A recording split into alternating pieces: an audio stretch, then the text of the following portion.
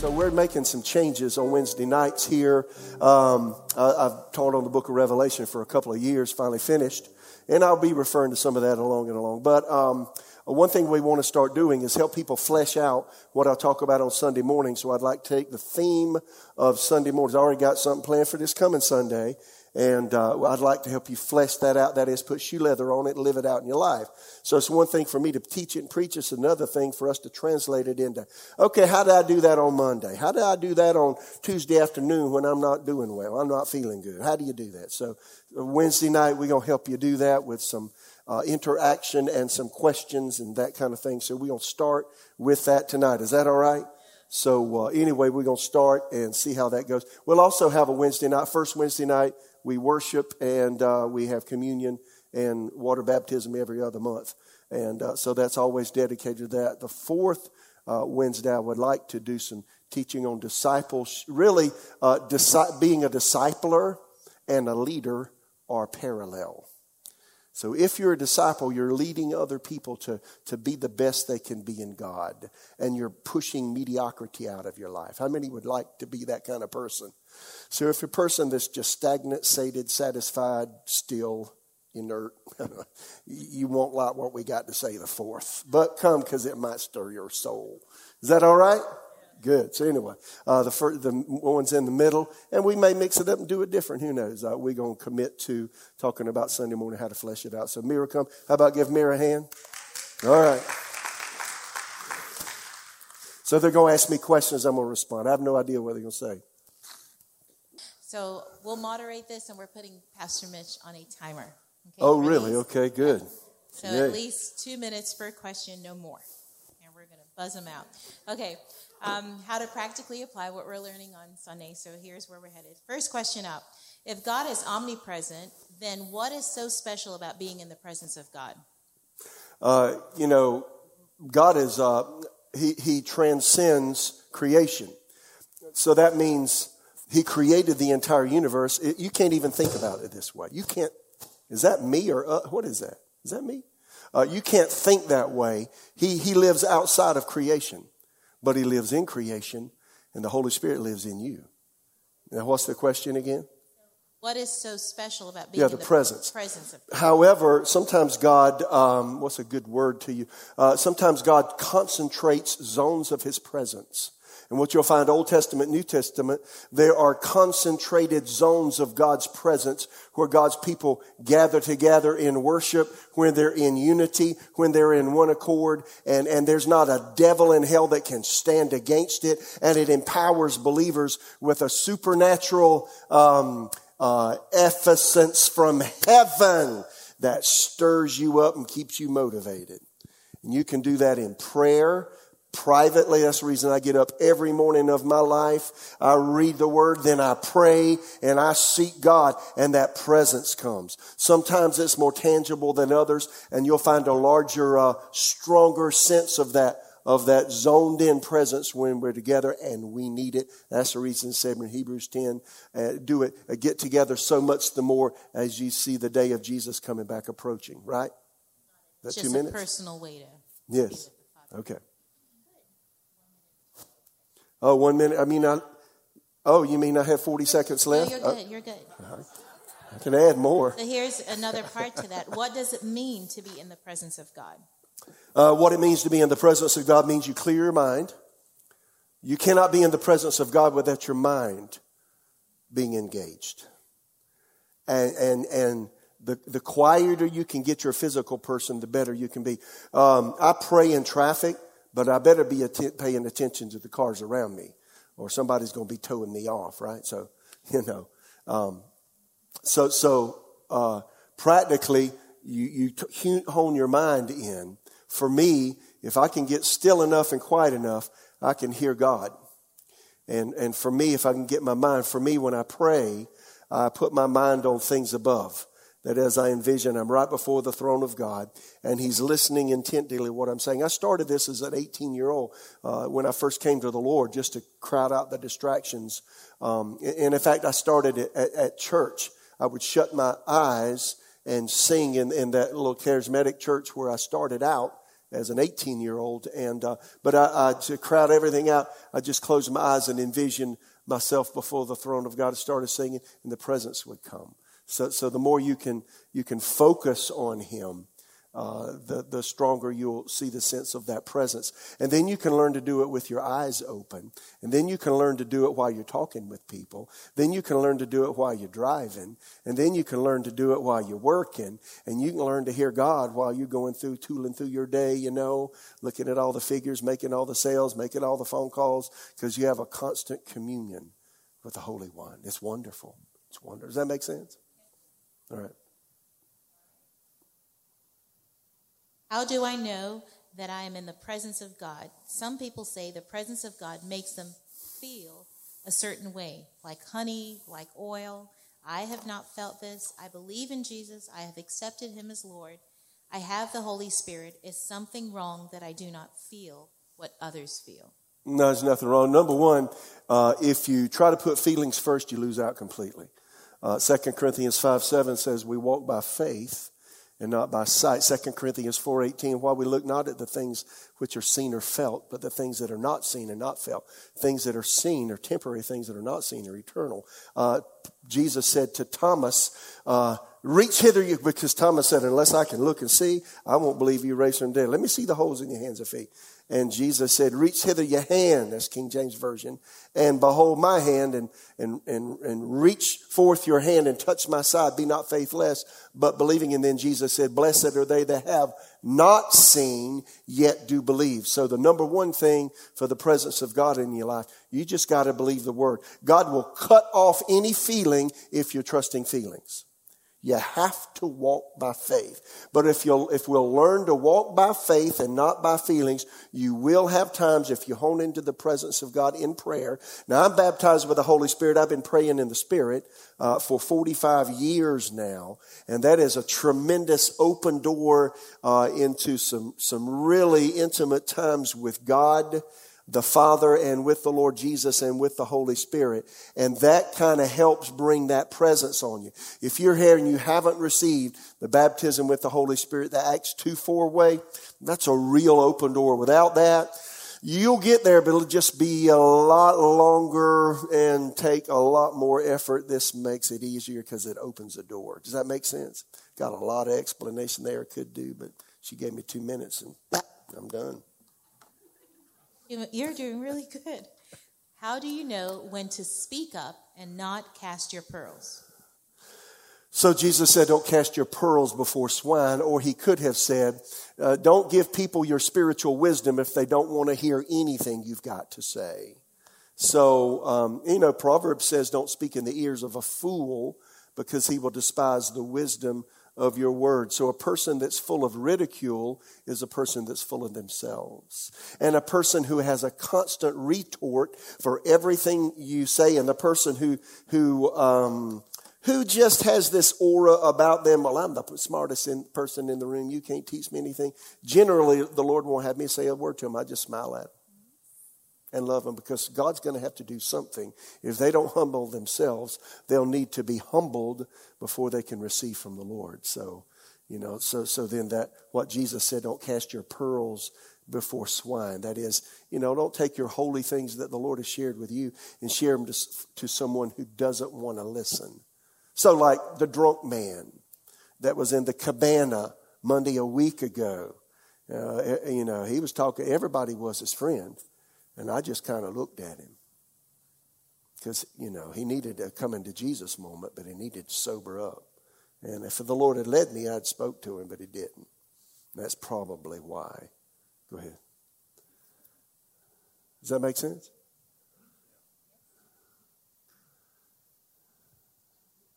How many minutes was that? Minute and 28 seconds. Oh, man, I can go longer. Nope. I am having to hit reset on this thing. Nope. So. Huh? Okay. Carry over my time. That's good. Okay, this is really good. How to respond to the presence of God when we are together. How do we experience what has happened on Sunday during first service while we are together when we go home and walk it out the rest of the week by ourselves? So, prepare yourself. For me, for years now, when I was young, I wasn't a pastor. I actually started Bible school in 1977. Actually, in 1976, I met my wife at night Bible school classes in 1976. And, but nonetheless, but I'd come to church, and before I came to church, I would pray, say, God, use that pastor. Lord, I just pray for all the people helping him, the volunteers, help them, the ministry of helps, help them, help the musicians. Lord, let the atmosphere be full of you, and help me to receive something from you. And Lord, it just set my heart. Let the Holy Spirit, man, I need you. So if you do that kind of praying, and then if you got, let's see, you got four, like Susan and me, we got 4 children, all of them are saying something different all at one time on the way to church. And then you almost hit a dog, and then there's a cow that got out of a field, and he's wandering down the road, and you're trying to navigate, or something crazy's going on, and everybody's trying to have a conversation. You get out of the car, it's like, is my hair in straight? Do I even have any hair left? You know, did I spill coffee on my, if you're a lady dress or my shirt? If you know what I'm saying? So you're kind of ruffled when you come in. When you come in the door, put the kids in children's church. Come and sit down or stand up. And just close your eyes and put all of that out of your mind. In fact, right now, close your eyes. Practice. Close your eyes. Now envision Jesus seated right beside God the Father in heaven. Big blue sky, aura, my goodness, a rainbow of colors. Angels around crying, holy, holy, holy. And there's God. Can you see him? There's mist all around him. Whew. The glory of his glory is manifesting. And his eyes are on you. You can't see his face because no man in his human body can look at him and live. But there he is. Isn't that good? Is that good? Now look at me. See, that's what you do. So we got all these lights and colors and smoke. Ignore all of that. I think that hinders us today. Because you can, listen, I felt the presence of God as strong under a great big gnarled old oak tree in Ethiopia as I have right here, as we said in South Carolina. You get it? So if you'll hone in, it's all about, you got to put your mind where you want your heart to be. How many just got what I said? Put your mind where you want your heart to be. If you do that, then just start singing and listen to the words. Can I go a little bit longer? Thank you. That's awesome. So, when I first came to Jesus, we sang, I knew almost all the hymns in the Southern Baptist hymnal in the church I attended when I was a kid. And I memorized some of the numbers of the pages because I heard them so much. Turn to page 143. And, we'd sing the song. But I knew the first, second, and fourth stanza. We usually missed the third. But when I came to Jesus and got filled with the Holy Spirit and then started singing some of these in the church I attended, I started listening to what I was singing. I got goose pimples on my goose pimples. And then I felt like my hair was about to stand up on my arms and on the back of my neck. I said, I never knew I was singing that. I was singing in rote. And I wasn't realizing what I was doing. But see, if you'll just hone in with your mind on what you're singing and what you're saying and who you're singing to. You're not singing so people can think, she's got a pretty good voice. He's got no, you're worshiping. If you do that, you'll get there. So go ahead. Right means hush, Mitch. I get it. Okay. How do I know if I'm stagnant? What are the symptoms in life that shows that I may be lukewarm? Well, so I just had a picture of a child. One of mine did this with a trash can in the room, and they got candy wrappers all around because they missed the trash can with a little lighter than air candy wrapper. So they come to supper, and so it's time to eat, right, Sarah? And they're just kind of picking at their food. Picking at their chicken, picking at their beans, picking at their mashed potatoes. You not hungry? What stole you hungry? I don't know. Let's go down to the room. Candy wrappers. The candy of the world can get in the way. So hey, so if I'm entertaining the flesh, entertaining sin, or if I'm just not, it's a telltale sign. If life is more about me and me being satisfied than really seeking first the kingdom of God, you will lose your hunger for God. Or listen to this, or you can get, I had one time in my life in 1981, 2, that I get disillusioned with others and I lost my zeal for God. And I had to get it back. So sometimes other people can get in the way. You know, if you got me on a pedestal, I promise you I'm going to fall off somehow. Because I'm going to do something that you say, well, you didn't help me. You didn't, treat me the way I thought you ought to be treated. I'll probably do that for you. And God may have me do that for you just so you can get me off of the pedestal you put me on. Or maybe you've got another staff member or another team member, or another believer here. People are fallible and people make mistakes. And people don't do everything you want to do. And sometimes that can hinder us. And if somebody gets between you and God, they steal your spiritual hunger. Does that make sense? I'm telling you, you got to keep it clean. Or you might be unhappy with your spouse. You might be having a row with somebody in your family, or whatever, or a friend, or somebody at work. You got to make sure there's peace on the inside. If there's not peace on the inside, it's hard to receive from the Lord. Right? I could say more, but Sunday you mentioned Exodus 33 and God meeting with Moses face to face. Can you explain this? Yeah, Moses on top of Mount Sinai. And see, this was a sovereign thing. If you go research the scriptures, supernatural thing.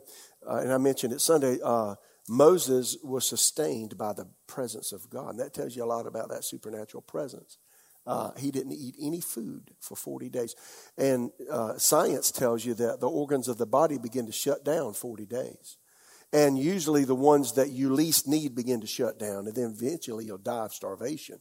But you can't live past 3 or 4 days without water. And he didn't have either. Now chew on that a little while. He was sustained by the presence of God. He come down, they were, the golden calf, worshiping the golden calf and all that mess. And then he said, show me your glory. He wanted that presence again. So God somehow allowed Moses to be in front of him face to face. And Moses was the friend of God. Nobody knew God like Moses knew. When he came down, the flesh on his face glowed with the glory of God. That's how strong that presence is. So see, that was an anomaly, not ordinary. He only used Moses to do that. You probably couldn't do that. That's incredible. Let me just, one time on a Friday night, Bible school people are sometimes crazy. And I worked at the grocery store, went to Bible school, and had a Bible school friend. And his brother was an insurance adjuster that lived in his brother's house. And I'd go to his house on Friday night, and we'd go eat something, something quick. But then we'd go to the grocery store, pool our money together. We'd go to the grocery store and fill up several bags of food, staple goods, and go take it to somebody needy in a needy neighborhood in town. And we did that night, and we did that on Friday nights, and then that was our idea of having a good time on Friday night. So then we went to his house. We were sitting on his bedroom floor, and we're just praying and worshiping the Lord, and just praying, and y'all, the presence came in the room. I don't have any words to describe what that's like, but you can't talk. You're afraid to move. And I just finally had to say, God, just turn that off. I can't stand that anymore. Both of us were weeping, and we were afraid to move. So, whatever happened, God come in the room some way. I can't tell you. I'm just telling you, the presence got really strong. I've had that happen a few times in life, and you understand the fear of the Lord. If you've never experienced that, I promise you, it's a holy place, and you want to live right. And anything in you that's not right, you're very aware. That's why Isaiah said, I saw the Lord. And the first thing it says, I'm undone. I'm a man of unclean lips. When you get in that presence, everything you are is immediately exposed. But you're so loved. And you don't know what to say or do. You're I don't even know how to describe it. See, I'm searching for words and don't know how. I don't know how you make that happen except seek. And one day you'll find. And once you find that, Smith Wigglesworth said, once you get a taste of the presence of God, nothing else in life can ever satisfy. So I've been high on pot. I've been high on drugs. And I know how that feels. But that is nothing compared to something grabbing you inside.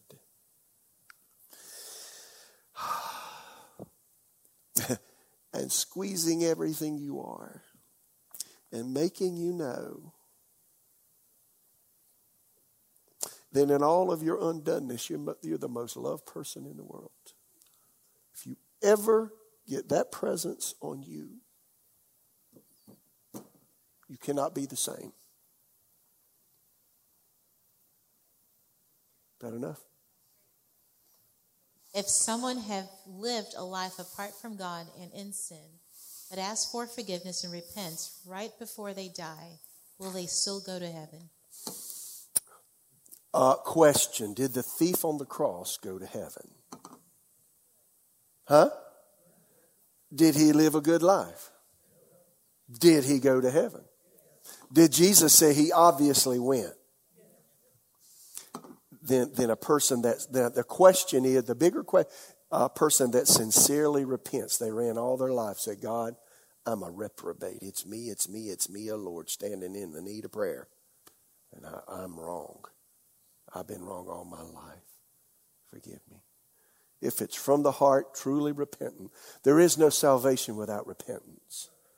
So the bigger question is, can a person do that? They can, but if you wait all your life, I'm not sure there's a whole lot of people that do that. I think it can happen. Can happen. But I think it's really risky to do so. I wouldn't risk it myself. All right.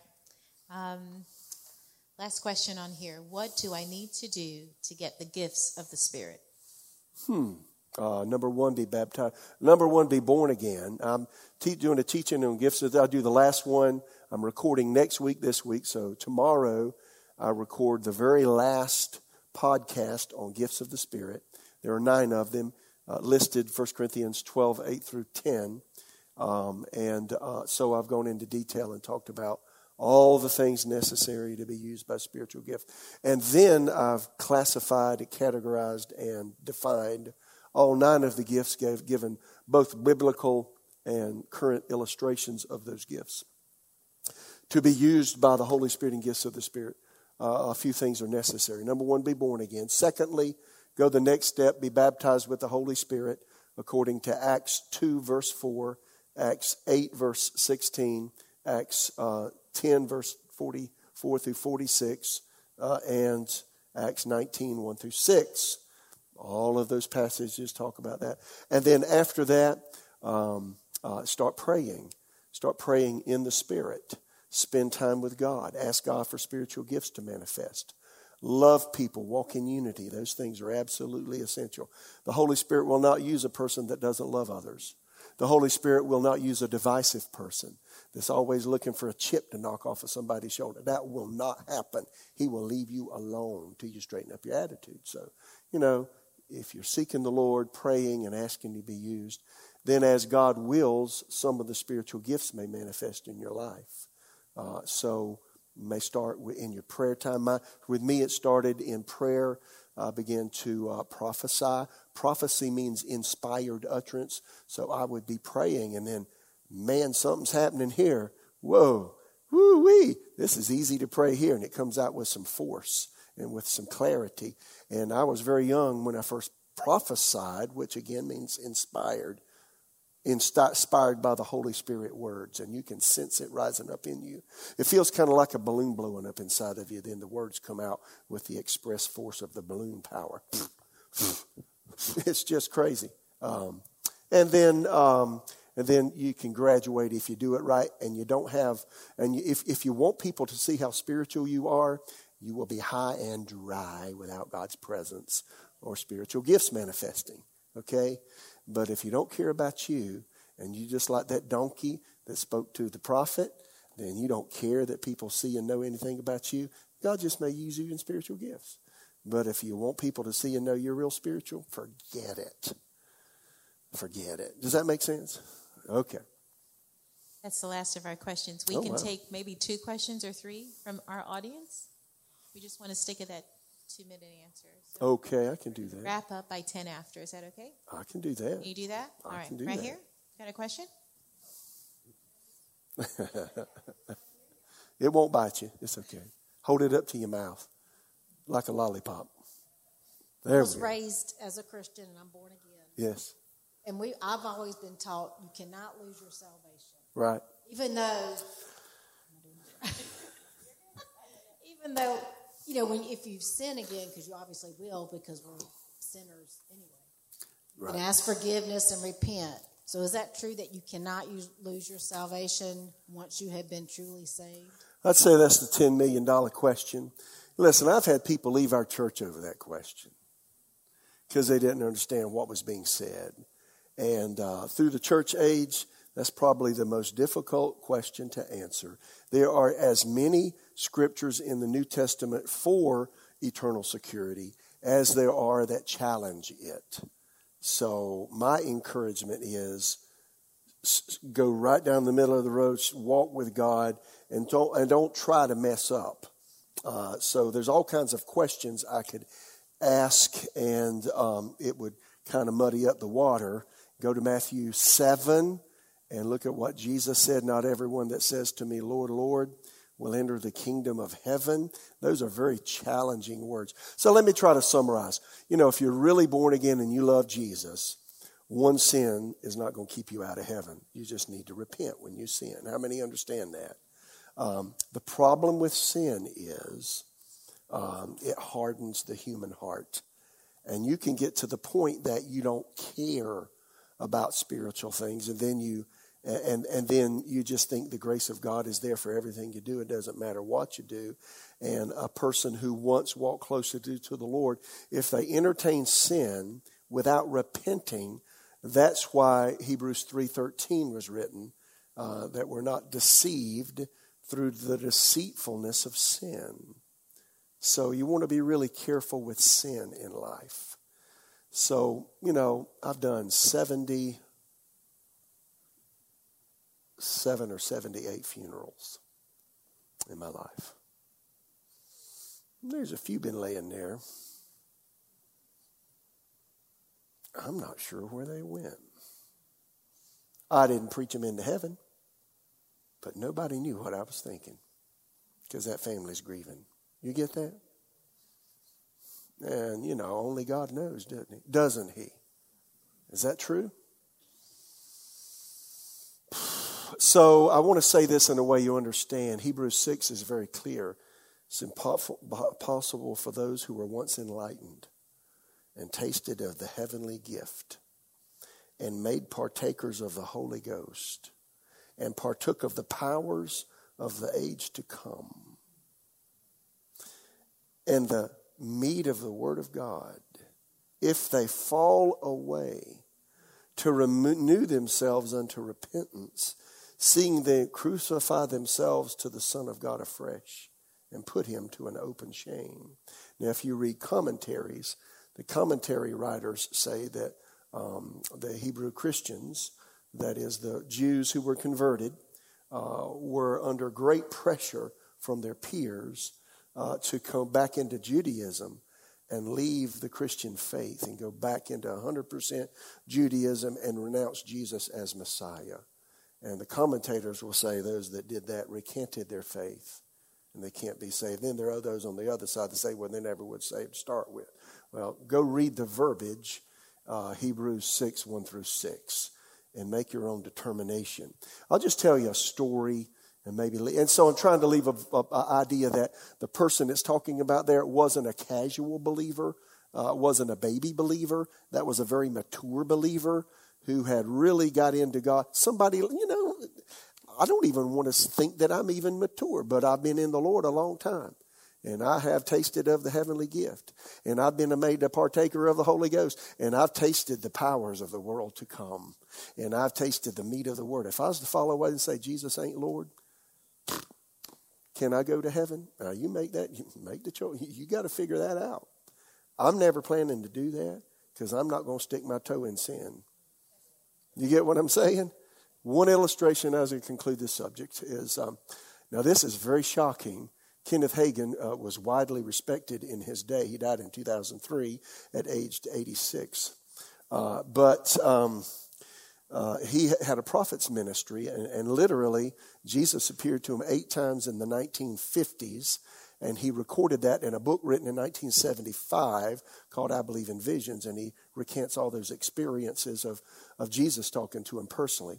And if you ever were around him in that ministry of the prophet manifest, it was quite unusual, and you felt that, is all I can say. So anyway, he had an experience where he was in a pastor's home, and the pastor, the pastor's wife had left him, and he was raising his child, and the pastor's wife had actually left him, was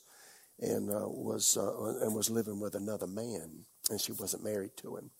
And Brother Hagin, while he was in that pastor's home, he saw, and he told this several times while I was there in person, and you can read this in his books, and if you have any of his, you can see his videos and see some of this too. But make a long story short, he saw this woman in vision form. That is, he had the word of knowledge, and he saw what happened to this woman. And so he's praying with the pastor. Suddenly he sees what his wife has done. The pastor was just brokenhearted. In fact, the lady was actually saying that she was going to slander him and tear his church apart. She was that full of the devil. So Jesus showed him this woman in vision form. He saw the woman in his mind. And this pastor's wife was a well-known Christian singing artist of her day.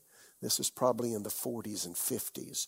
She could sing, and she was beautiful. In fact, Kenneth Hagin said, she's the kind of woman that when you looked at her, because you don't usually see somebody that exquisitely just beautiful, she was that way.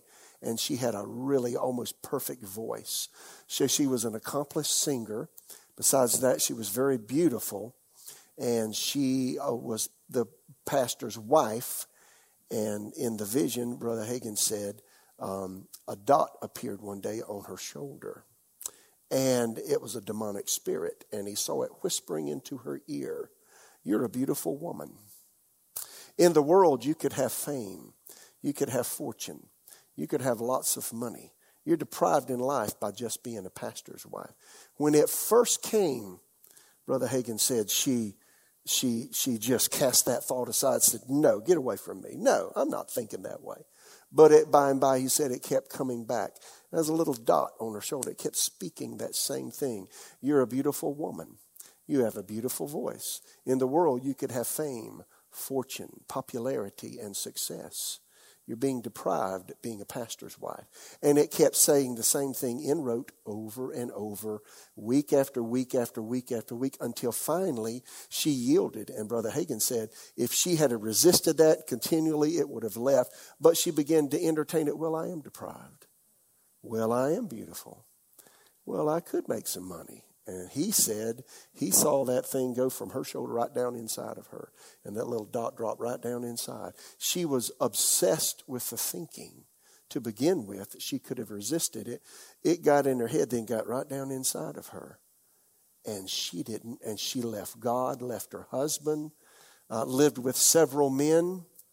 And the man she was living with at the time he saw this vision was not the first one, as one of many. Anyway, he saw in the vision, Brother Hagin saw, I know I'm taking a little bit long, but let me finish it. In the vision, he saw the pastor come up to the woman's house because she was making outlandish statements about him in the church and was trying to just mess up the whole ministry and such, and make outlandish statements and have them published. And he knocked on the door. When he came to the door, she opened the door. She had a negligee on. There was another man in the house. And she had no underclothing or anything, and it was open in the front. And there she was. And she looked at him and said, "What you want?" And then she said, and I'm going to say what she said. "As far as Jesus Christ is concerned, to hell with him."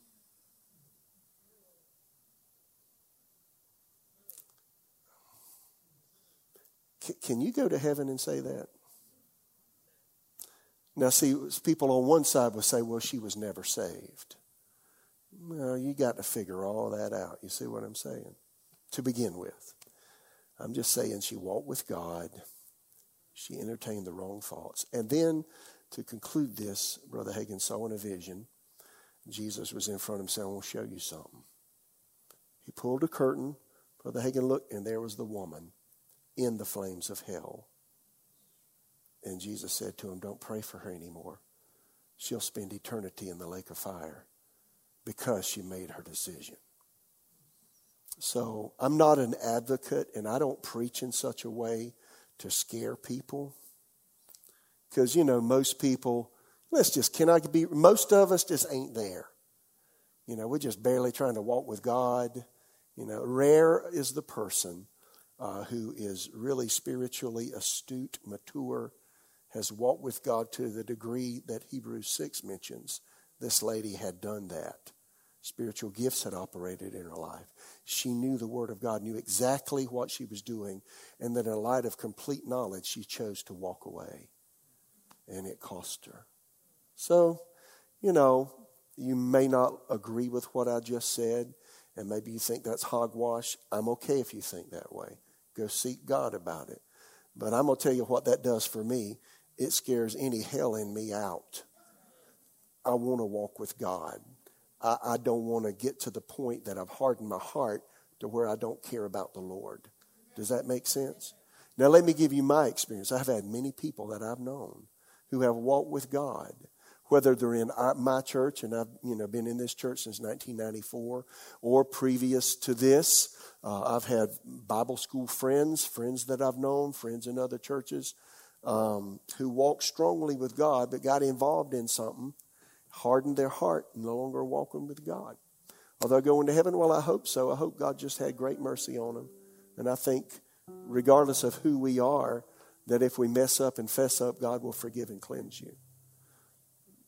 Does that make sense? So I don't want you to take what I just said and be afraid you're going to lose your salvation. I don't think that's the way it is at all. How many hear what I'm saying?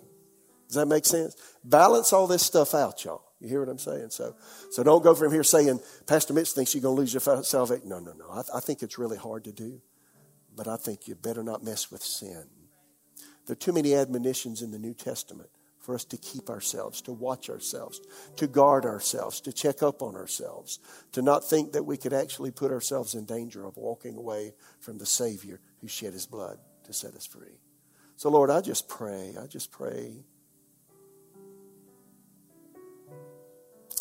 Let not one of us have an evil heart of unbelief in departing from the living God, regardless of how people treat us.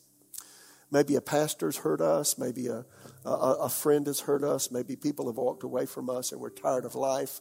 We've become cynical and crass and hard. Lord, I pray for any person that's listening to this, that's in the room or online or someday in the future. I pray that the Spirit of God would grab a hold of that person's heart and begin to draw them back in the name of Jesus. May not one person in this room go to hell. May they go to heaven. May every person that listens to this, they just happen to hear it, see it on Facebook or YouTube or we're on our website. May not one person that hears this go to hell. I pray that you give us a tender heart towards you. And Lord, may we be repulsed by our own flesh and our own thoughts and our own self-centered thinking sometimes. Let your grace be on us, Lord. Help me to be an example and not miss it in any way. Could you just lift your hands to him? He just wants to love you. If you've messed up and you're hurting your own self and you're upset with yourself, God's got a lot of mercy. He's got a lot of grace. He errs on the side of mercy. Stop getting on yourself. Ask God to help you. Lord, all of us at times say and do things we're ashamed of. Let your grace wipe those things away. Let your mercy cleanse us from those things. And let us walk with you. If we stumble, lift us up. A righteous man falls 7 times, rises up again. Let that happen in every life, sir. Thank you.